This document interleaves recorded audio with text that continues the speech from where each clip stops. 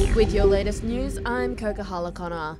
A man jailed over the 2002 Bali bombings is set to walk free after serving only half of his 20-year sentence.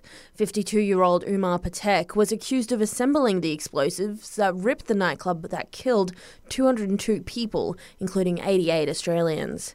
52-year-old Umar Patek was accused of assembling the explosives that blew up the nightclub that killed 202 people, including 88 Australians. He's been granted early release on the grounds that he's been de-radicalised. The Climate Council is pushing for a clear path to fuel efficiency standards ahead of today's electric vehicle summit here in Canberra. Climate Change Minister Chris Boehm and Industry Minister Ed Hussick will open today's discussions.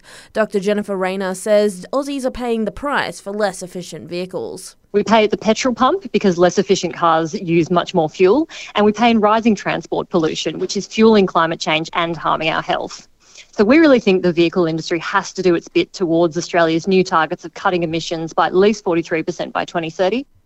Peter Dutton's taken aim at pending legal advice on Scott Morrison's decision to secretly swear himself into 5 portfolios. The opposition leader says it will just be another chance for Anthony Albanese to criticise his predecessor. The advice from the Solicitor General is due on Monday, but Dutton says Australians just want to put the scandal behind them. The nation's unemployment rate remains historically low, but surprisingly, wages continue to lag behind.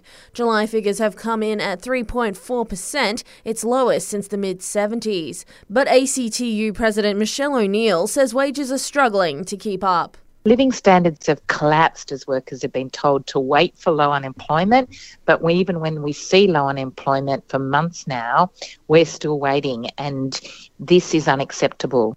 The RSPCA has welcomed news that Australia will eventually phase out barren battery cages, a move that will improve the lives of millions of layer hens. A review of the poultry industry guidelines include a phase out by no later than 2036, with animal advocates calling for an end to the cages for the past 40 years. Rideshare pioneer Uber is getting into the healthcare sector, offering patient transport for doctors. Uber launched the new service across the country this week, giving medics the easy ability to book rides for patients to or from appointments without the patient even needing to use the app. The company insists, though, Uber Health is not for emergencies.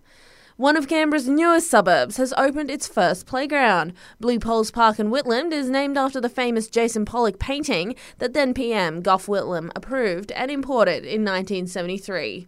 And the results are in from the Great Australian Dog Survey. Nearly 13,000 dog owners were questioned by Scratch Pet Food, showing Aussie pooches really are part of the family. 65% of dogs sleep in their owner's bedroom, most of them on the bed, and 61% of people say they spent between $1 and $4 grand a year on their dogs, while 37% want kids less since getting a pup.